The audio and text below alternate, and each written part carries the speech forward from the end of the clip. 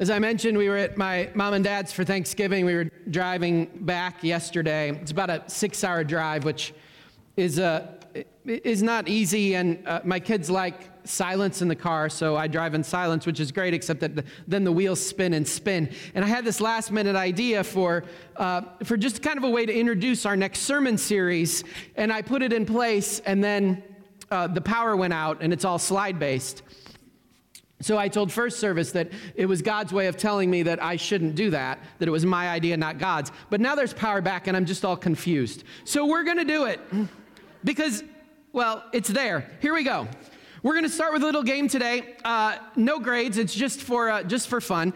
And here's the game. It's name the place, name the story. In a moment, we're going to show an image on the screen. And if you know it, holler out what place it is. And then after you've hollered out the place, I'll ask, what's the story? And you can tell me a story that is set in that place. So we'll start with what I think is probably a relatively easy place to name. Here we go. Eiffel Tower, which is where? Paris, good. And name a story that takes place there. Ratatouille, right? Yeah. It's funny. Madame Bovary, The Hunchback of Notre Dame, Les Miserables, those all, but Ratatouille, that's where my mind went to. Thank you. All right, how about this next one? Yeah, London, England, right? London, England. What story do you know set within the backdrop of London, England? Peter Pan, good, yeah. I heard several, Oliver Twist, Sherlock Holmes, all set in London. How about the next one? Oz, right? The Yellow Brick Road in Oz, and what story is there? The Wizard of Oz. All right, this next one? Hogwarts. All of you who are fans, what story is told at Hogwarts? Harry Potter, very good. Just a few more. Here's another one. Back to real locations.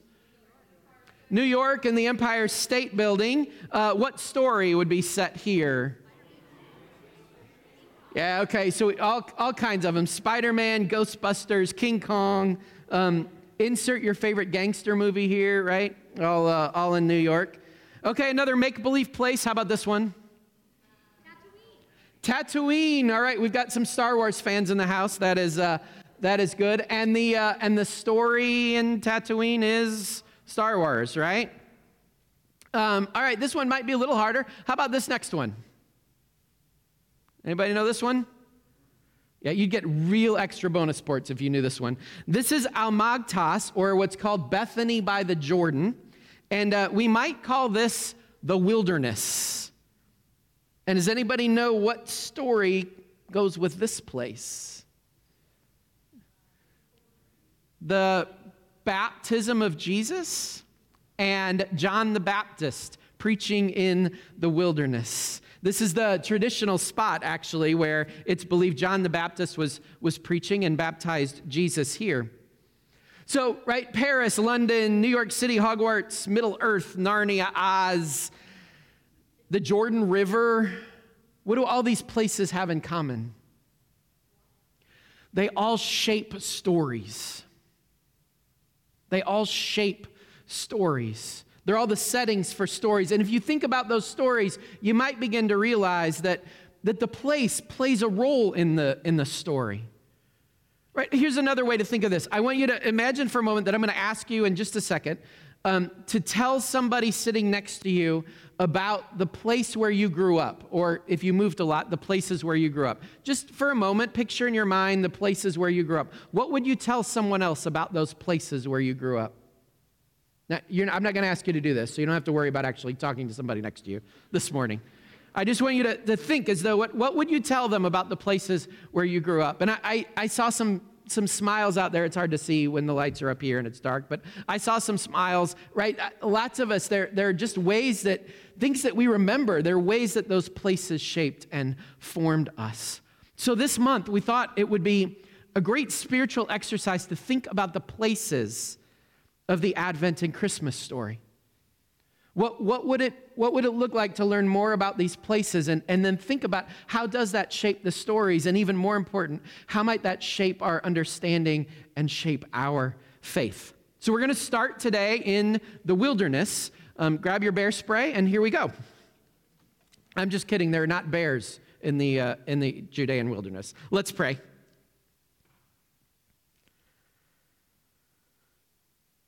Holy God, as we adventure this month to these places of the Advent and Christmas story, we just pray that your Spirit would guide us, that you would open our minds to learn and to grow, that you would open us to see these stories in even more fruitful ways, that you would deepen our faith, our trust in you, our God, and our knowledge and acceptance of this love of Jesus that you offer us, that we would be empowered in the season ahead to share it. In Jesus' name we pray. Amen. Luke chapter 3 starts like this. It says, in the 15th year of the reign of Tiberius Caesar, when Pontius Pilate was governor of Judea, Herod, tetrarch of Galilee, his brother Philip, tetrarch of Iturea and Trachonitis, and Lysanias, tetrarch of Abilene, during the high priesthood of Annas and Caiaphas, the word of God came to John, the son of Zechariah, in the wilderness. He went into all the country around the Jordan, preaching a baptism of repentance for the forgiveness of sins. In the wilderness, it says, is where John brought this message. And I want to just back up a moment and just a quick teaching moment, if I may. When you see lots of big names in the Bible like this, I probably have shared this with you before, but do you know how to read big names in the Bible? Here's what you do. It doesn't matter how you pronounce them. Don't worry about it. Just read them with confidence, because nobody knows how to pronounce them. And when you pronounce it with confidence, they think that's how you pronounce it. And they will be fine until the next time somebody reads that, and then they'll hear another pronunciation, and they'll think that that's right. But it'll be so long before they hear that passage read out loud again that they won't remember that you taught them a different way. So just a quick little note, don't get stuck on the names in the Bible. Luke goes on. He says, as it is written in the book of the words of Isaiah the prophet, a voice of one calling in the wilderness. Prepare the way for the Lord and make straight paths for him. Every valley shall be filled in, every mountain and hill made low. The crooked roads shall become straight, the rough ways smooth, and all people will see God's salvation. A calling in the wilderness. In the wilderness. This is where the voice comes to declare the coming of the Messiah, in the wilderness. The other names in that list that Luke gives us, Tiberius and Pontius Pilate and Herod and Philip and Lysanias and Annas and Caiaphas, they all don't live in the wilderness. They live in the places of population, in the seats of power and influence.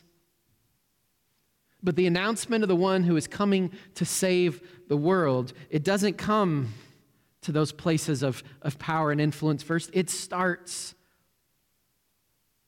news of the coming Messiah starts in the wilderness. Somewhere removed from those seats of power and influence. That's where the message comes. Somewhere where life isn't easy. That's where the message of Jesus begins. Somewhere occupied by those at the margins, those who've been outcast, those who are struggling, those who don't seem to fit in, those who have been shunned. This is where the good news of Jesus begins. So today we're going to examine, what is that wilderness? What picture do you think of when you think of the wilderness? Lots of times I think when we think wilderness, we think desert, which is not untrue. The desert is certainly one example of the wilderness. And you see, when Luke talks about John the Baptist preaching in the wilderness, the people would know about biblical stories in the wilderness. This isn't the first story to take place in the wilderness. The Israelites, in escaping Egypt, they spend 40 years, an entire generation in the wilderness. This is actually the edge of the wilderness looking out over toward the promised land, an area that isn't exactly desert, but it's rocky and rough and tumble. The wilderness includes harsh terrain. But the wilderness, we should recognize it isn't just hot all the time either. The next picture that you're going to see, this photo shows what can happen in February. This photo was taken in Jordan, in the heights, in the month of February, and you can see, right, that it can ice over. This area is harsh. When it is hot and dry. When it is cold and brutal. Winds in the highlands. The wilderness is not an easy place to live. Not an easy place to find food. What people would know about the wilderness is that you can't survive it by yourself. You need a community of people to live in the wilderness. And in the biblical story, the people had to realize they couldn't survive the wilderness on their own. They needed to trust God. We also find in the Bible the story of Elijah in the wilderness. In 1 Kings, it tells us that Elijah spent 40 days and 40 nights in the wilderness running from Queen Jezebel. Any of you know the story of Elijah? It's okay if you don't. Elijah spoke the word of God to the queen and the king, and they didn't want to hear it, and so Queen Jezebel wanted Elijah dead. So she was set on finding him and killing him, and Elijah was fleeing and ready to give up. The story says that Elijah spent 40 days and 40 nights in the wilderness, and then he eventually took shelter in a cave, and when he came out of the cave, God spoke to him there in the majestic wilderness.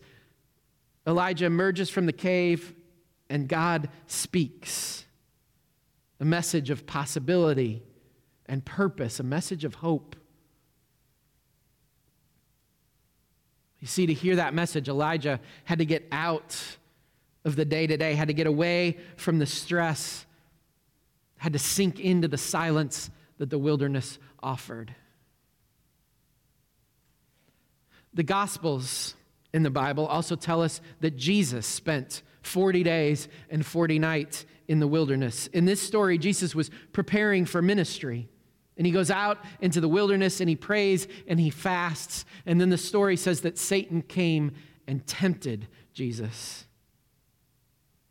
Tradition says that this next picture, or the picture that you see up there now, is the Mount of Temptation, that this rock cropping is where Jesus faced that temptation. Today, a monastery marks that spot.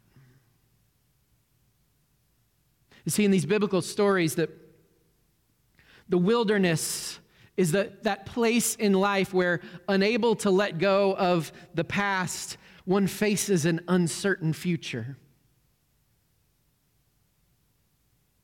With conditions in the here and now that are difficult and seem insurmountable. The wilderness is trying to survive in a world that seems to want to destroy you or destroy what you care about. The wilderness is where we're just ready to give up. The wilderness is facing temptation when life gets really hard. I think when we think of the wilderness as those things, most of us can relate, can't we? Can you think of a wilderness time in your life? A time when you wanted to give up? A time when things just seemed too hard? A time when you felt like the world was tilted against you? A time when you felt lost and you just weren't sure what direction to go or what to do? Maybe some of you are in those kinds of places right now in your life. You see, for those of you who have your trees up and you're all excited for the Christmas season, thanks be to God. But for those of you who don't have the lights on the tree yet, maybe things are just too hectic right now, or maybe there's other things going on, or maybe you don't even know that you want a tree up this year because of how you're feeling right now. Know that the Bible has some stories of others who have been in a wilderness place like you. For those of you who are enjoying your job and family life is great and relationships are great, we give thanks to God.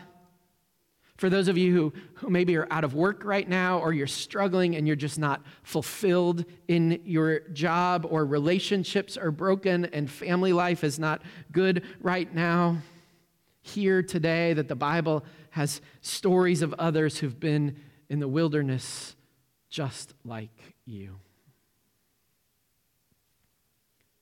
For those who just may feel directionless right now, or unfulfilled, or just having trouble maybe letting go of the past and facing what the future now holds. Take heart today, because we're going to find in the Bible stories of people in the wilderness just like us. And the wilderness offers us some lessons about how to live faith in these places of dryness and hurt and grief and struggle and feeling lost. In Deuteronomy 8, the people are invited to remember the first days of their time in the wilderness. This is the 40 years in the wilderness have passed for the people of Israel. And God is saying through the prophet, he's saying to the people, remember how the Lord your God led you all the way in the wilderness these 40 years to humble and test you in order to know what was in your heart, whether or not you would keep his commands. It's an invitation to the people to remember when they first came into the wilderness, when they first entered the wilderness. Do you know what the first thing the people did was when they got into the wilderness? Does anybody know this? They complained, they grumbled. Right? In that kind of humanity, right? When something bad happens, what's the first thing that we want to do? We want to complain, we want to grumble, we want to kind of the woe is me kind of moment. That's what happened for the people as they entered the wilderness. Many wanted to go back to the way things were before, but that wasn't even an option. And they wanted to because, right, and we know this, the in-between times, they're tough. When we're between what was and what we hope might be, or even can't even see what might be, those in-between times, they're difficult. But here's what the people have learned over those 40 years. They've learned that God will provide. God will provide. God provided manna to eat, just enough each day so that the people would continue to count on and trust God. It was a lesson for them to put their trust in God. Sometimes we need the in-between times, the wilderness times. As hard as they are, sometimes we need them because it helps us to reorient our priorities and to learn to trust God again, to realize we can't go it alone. The wilderness reminds us that God will provide. Elijah learns this lesson about God providing, but then his story goes on. After being fed, an angel comes to Elijah. When he's at the very depth of despair, an angel comes and feeds him. And then it says Elijah spent 40 days and 40 nights being led through the wilderness. He arrives at a mountain. He spends the night in the cave. And then the next day, he comes out of the cave, and the Lord comes to him. And this is what it says in 1 Kings 19:11. The Lord said, "Go out and stand on the mountain in the presence of the Lord, for the Lord is about to pass by." The story tells us that God showed up to Elijah, not in the storm or the fire that go by, but in a gentle whisper. God speaks to Elijah. Now, there are a number of theories, because in other places God does appear in the storms and in the fires and in the lightning. Like God can appear in lots of ways. So there's lots of thought about why here does God only choose to appear in a whisper? And one of my favorite interpretations is that Elijah needed the silence, needed this sense of God's voice just whispering to him. Not denying that God was in those other things, but for Elijah, in this moment, he needed to just step back from everything else in the world and listen for God's voice in his life. He needed to sit and be silent and patient until he could hear that whisper. You've heard patience as a virtue. How many of you struggle with patience as a virtue? You don't have to raise your hand, just kidding. Right? It's hard. It's hard in a world where we want to be in control. It's hard to wait for what God might be doing. It's part of what makes those in-between times. We're taught to control everything, but what happens when we can't control everything? It's hard to wait. And yet in Elijah, we hear this message that if we will just wait, if we will be patient, if we will let go of control and pay attention, God will show up. That's the promise. God is with you. God is with us. This is another gift of the wilderness.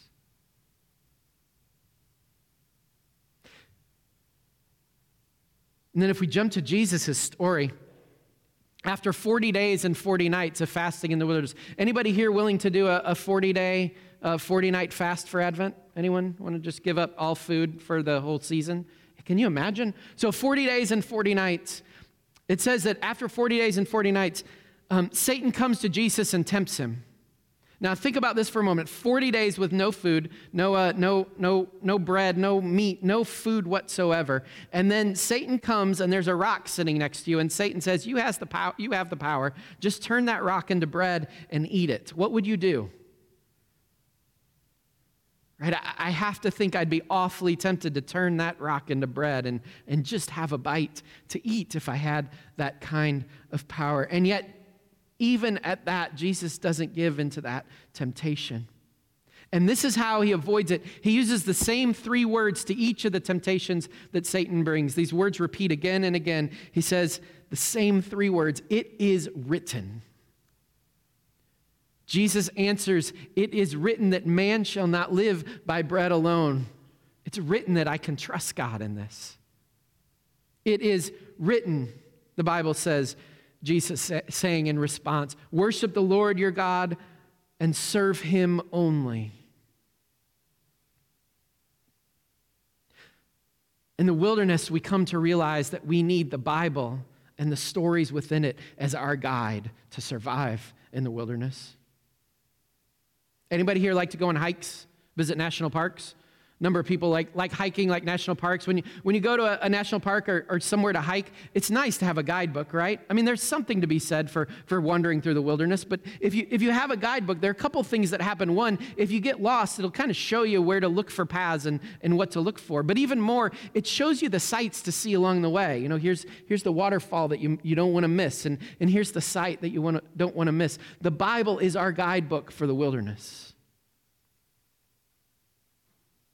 Without it, we're awfully tempted to sell our souls to the powers of this world to try and guide us, to the things that the world thinks is important. Without the guidebook, in the more difficult times, it's really easy to be selfish and not continue to live a life open to others. Without the guidebook, it's really easy to miss what God has in store for us in the wilderness. Not to see, to turn away from God. You see, I think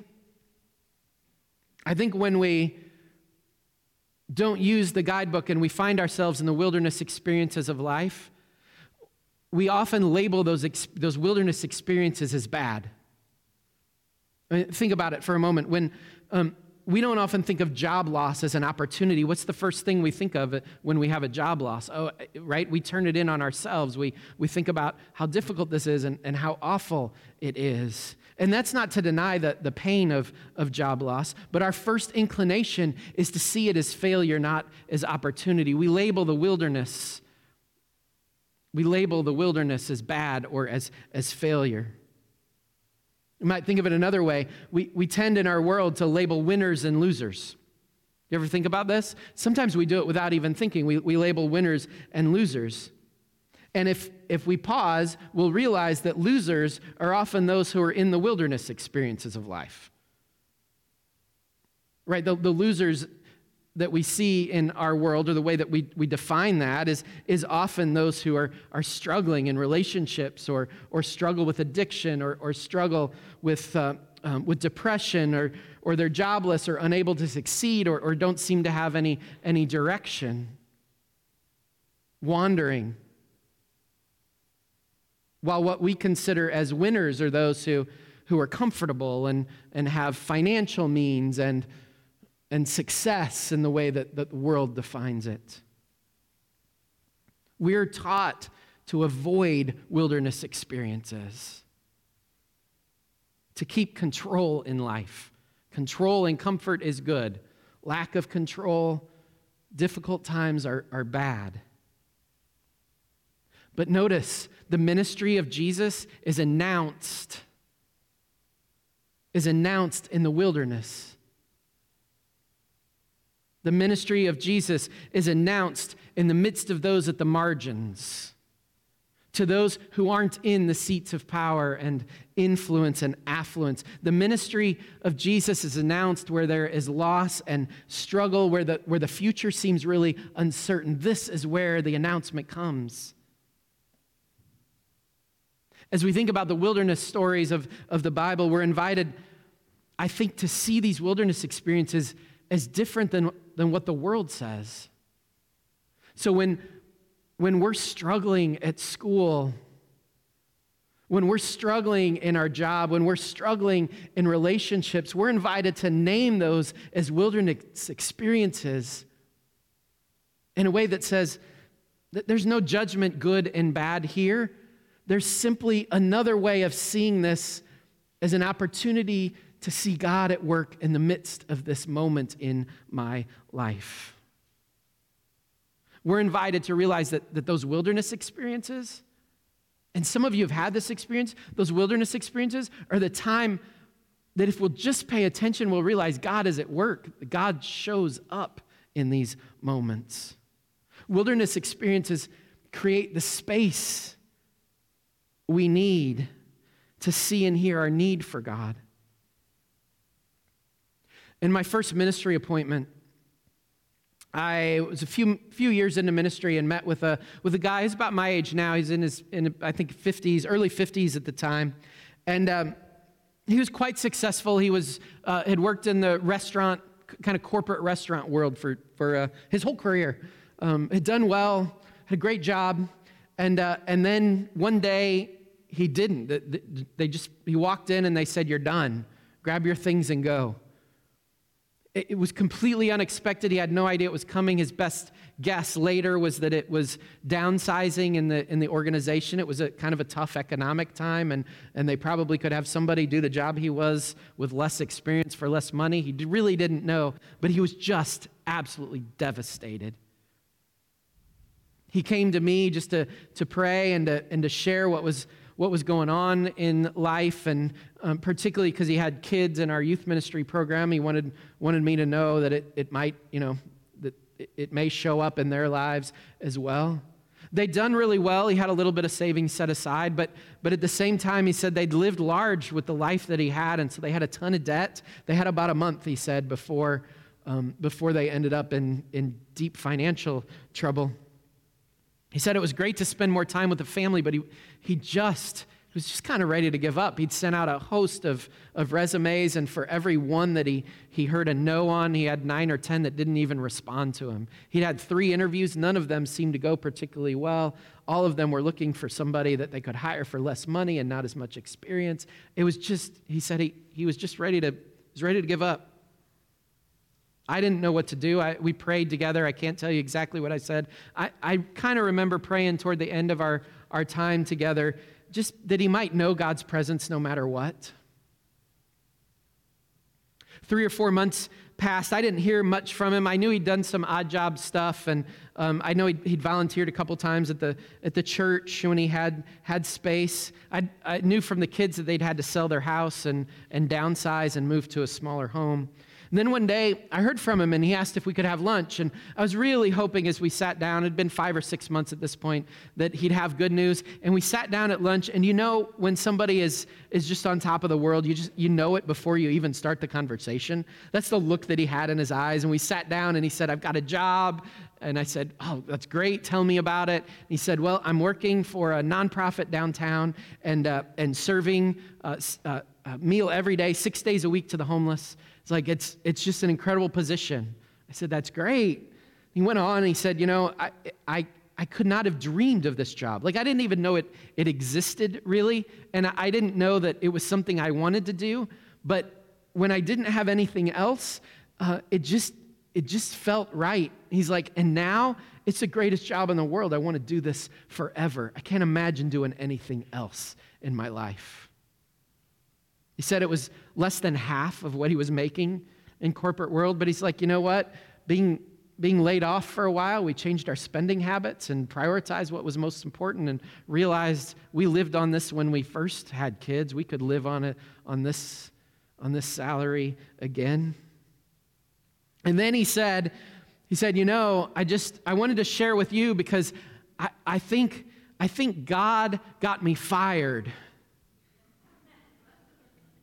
So this would happen.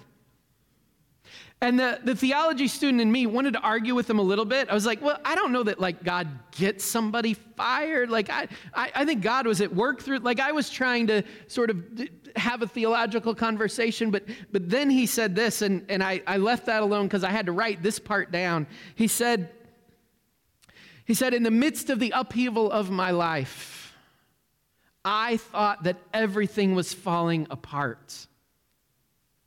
But now I realized that God was putting the pieces into place. And then he said this. He said, when things were difficult, I kept praying for a job. I kept praying for what I wanted. But when I stopped and I prayed for God's will to be done, this door opened to the dream career I never even knew existed. I love that. I look back and realize that it wasn't that my life was falling apart. It was that God was helping me rearrange the pieces. Wilderness experiences, as difficult as they may be, they let God move the pieces in our lives. If we'll trust God, it'll allow us to put God back in control of our life, to put our trust in God again. I think we sometimes think of the Advent season as this time when we get everything together for Christmas. I don't know about you. I know in our house, like we want it all decorated just right, and we want all the gifts just right for every person. Like it's all about getting everything together perfect. But as I think about it, all of that is getting things together by the world's standards. Maybe this is the year to realize that Advent is about something else. It begins in the wilderness. It begins in the wilderness of our lives, and Advent is about claiming that Jesus is coming. Not because we have it all together, maybe even in spite of the fact that we don't have it all together. Jesus is coming. So Advent is simply about paying attention to what God is doing. So if you are wandering in the wilderness right now because you don't have everything in place and you're not sure when you're ever going to have everything in place again, there is good news. Jesus is coming, and the announcement is made in this wilderness of your life. If the lights on your trees aren't working, if you aren't feeling the Christmas spirit this year, if life seems way too tough right now, relationships just seem too broken right now, there is good news. Jesus is coming, and the announcement is being made right here in the midst of this wilderness in your life. If you are struggling right now, if finances are tight, if your grades are not good, if temptation is lurking for you around every corner, there is good news today. God is with you in the wilderness times. This Advent, may you hear an invitation. Wherever you are in life right now, may you hear an invitation to embrace those wilderness times as an opportunity to examine your priorities, to pay attention to what God is doing, and to let the Bible be your guide. For those of us, for those of you in wilderness times, hang on and watch, because God is with you and God will show up. Jesus is coming. For those of you in the good times, it's our call to bring Jesus to the world. Amen.